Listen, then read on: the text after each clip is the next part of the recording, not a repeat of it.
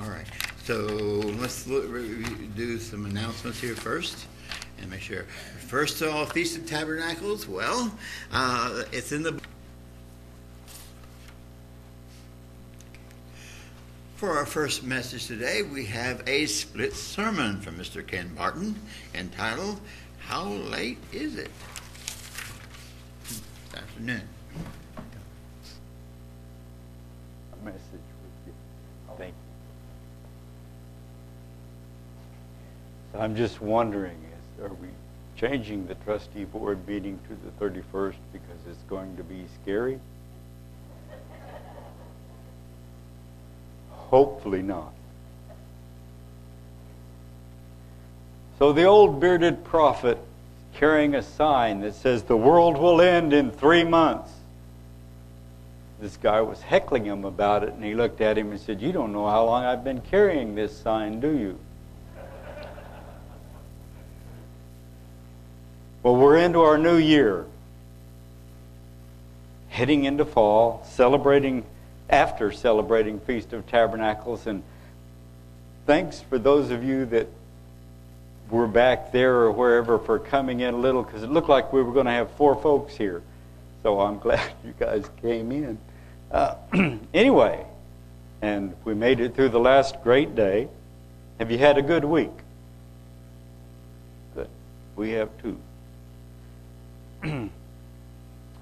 Group of us had a good Bible study on Tuesday and shared some about how we came into the church. It was interesting. And enjoyed the fellowship. One of the fun things about that, getting together. I hope to continue to enjoy the Spirit of God working in me, and I plan to keep sharing what I've learned with those that I can. Hopefully I'll do it in a nice way. During the feast, I wasn't able to attend all of Ian Houghton's seminars or lectures, but I was able to get his notes on the ones that I missed. He's a wonderful blessing and a fantastic resource of knowledge. If you guys ever have opportunities in the future, listen to him. He's sharp. He's studied a lot, in my humble opinion. In his message on the last great day, one of the scriptures he mentioned was John 9:4, where Jesus said he needed to work while it was yet day, because the night is coming when no man can work, no one can work. And so this passage interested me. I was reading it. I'm going to start at verse 1. Now, as Jesus passed by, he saw a man who was blind from birth. And his disciples asked him, saying, "Rabbi, who sinned, this man or his parents, that he was born blind?" First thought that struck me was it'd be kind of hard for him to sin when he hadn't even got out of the womb yet. But anyway, that was the question. And Jesus answered, "Neither this man nor his parents, but that the works of God should be revealed in him." This man was placed here in order for Jesus' works to be made manifest. One of the things I'm learning more and more about is, we think things just happen, and God has been planning on them for a while. We think maybe when we pray we need to be prepared to wait a while. If God's already been working on it, he's just waiting for you to do something so he can pull it and let it happen. So, Jesus said, "I must work the works of him who sent me while it is day. The night is coming when no one can work. As long as I am in the world, I am the light of the world." When he had said these things, he spat on the ground and made clay with the saliva, and he anointed the eyes of the blind man with the clay, and he said, "Go, wash in the pool of Siloam," which is translated sent. So he went and washed and came back seeing. So here's the scene, okay? This fella that was blind from birth. Everybody that lived, I was tempted to call him Old Blind Bob. Everybody knows Old Blind Bob. been blind all his life. I'm not going to call him that, but that was a temptation. So he comes out of the front door, and he's striding instead of being led by someone. And he's maybe gawking at the beautiful sky, at the birds, the children playing. He hasn't seen all this stuff all of his life. Definitely, he's not at his normal begging station anymore, is he? And so people begin to take note, because this was definitely different. One might even say it was a paradigm shift. Taking back up at verse 8. Therefore the neighbors and those who previously had seen that he was blind said, "Is not this he who sat and begged?" Some said, "This is he." Others said, "Looks like him." Their eyes weren't quite as good, I guess. And then he said, "I am he. It's me. That's me. I was the one who used to do that." Therefore they said to him, "How were your eyes opened?" He answered and said, "A man called Jesus made clay and anointed my eyes and said, 'Go to the pool of Siloam and wash.' So I went and washed, and I received sight." Then they said to him, "Where is he?" He said, "I don't know." Maybe he should have said, he only gave me this sight. He didn't give me second sight. He didn't make me a seer. I could see where everybody was. I just see like you do. So they brought him who was formerly blind to the Pharisees. Now it was the Sabbath when Jesus made the clay and opened his eyes. Then the Pharisees also asked him again how he had received his sight. And he said to them, "He put clay on my eyes, and I washed, and I see." He's starting to get this narrowed down, isn't he?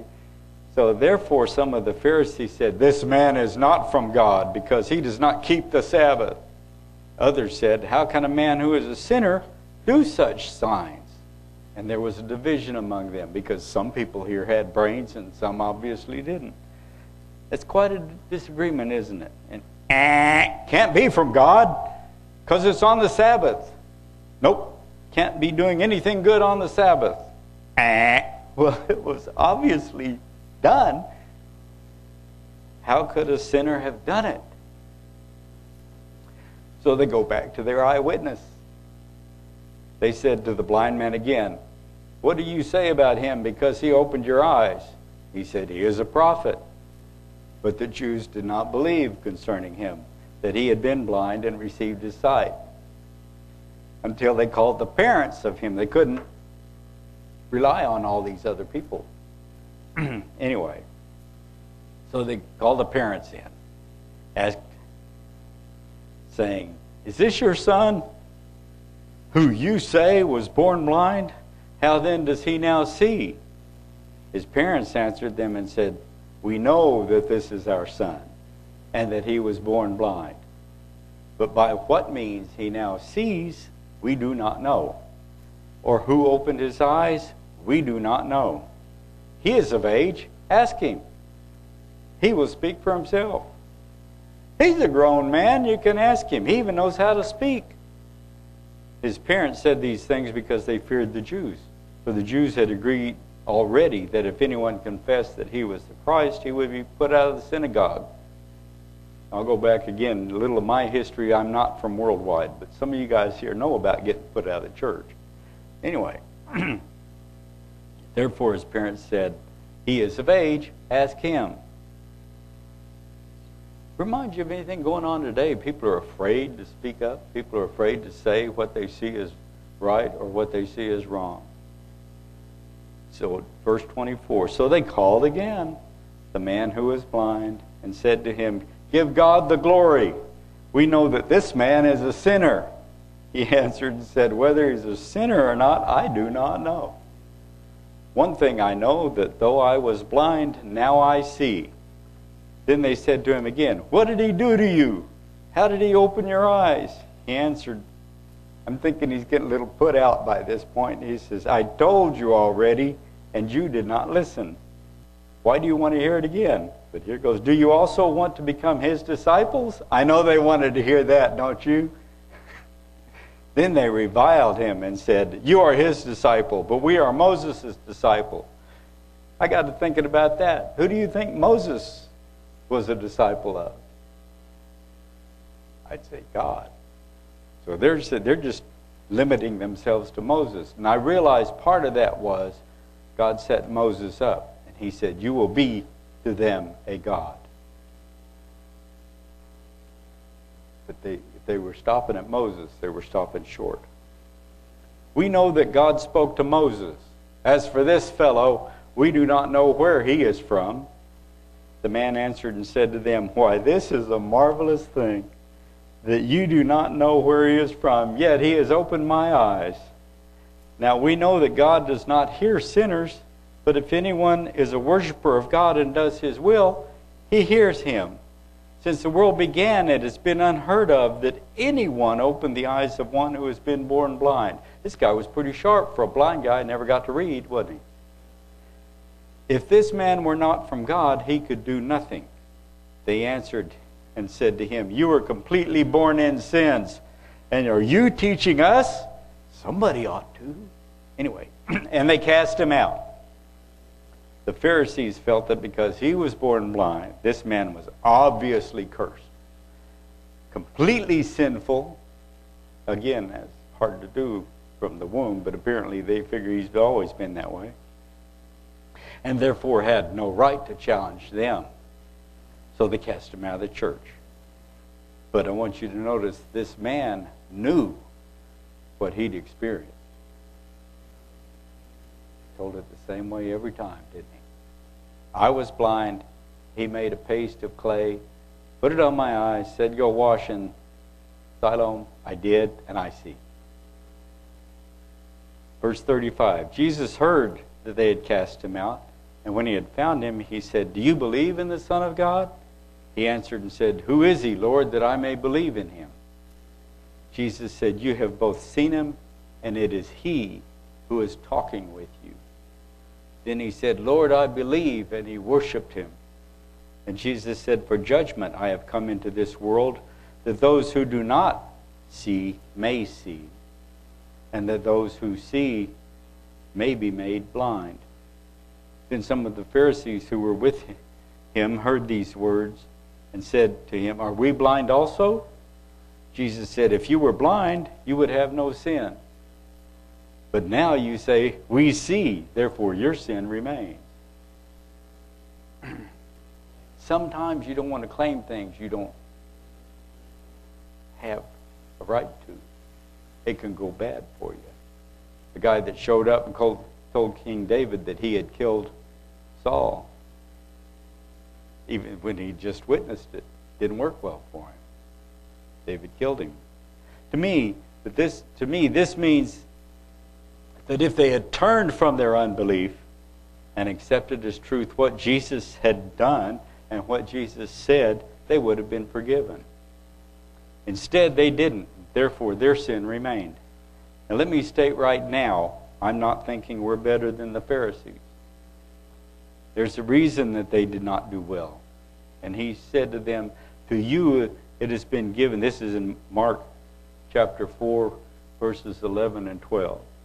He said to them, to you it has been given to know the mystery of the kingdom of God. He's talking to his disciples.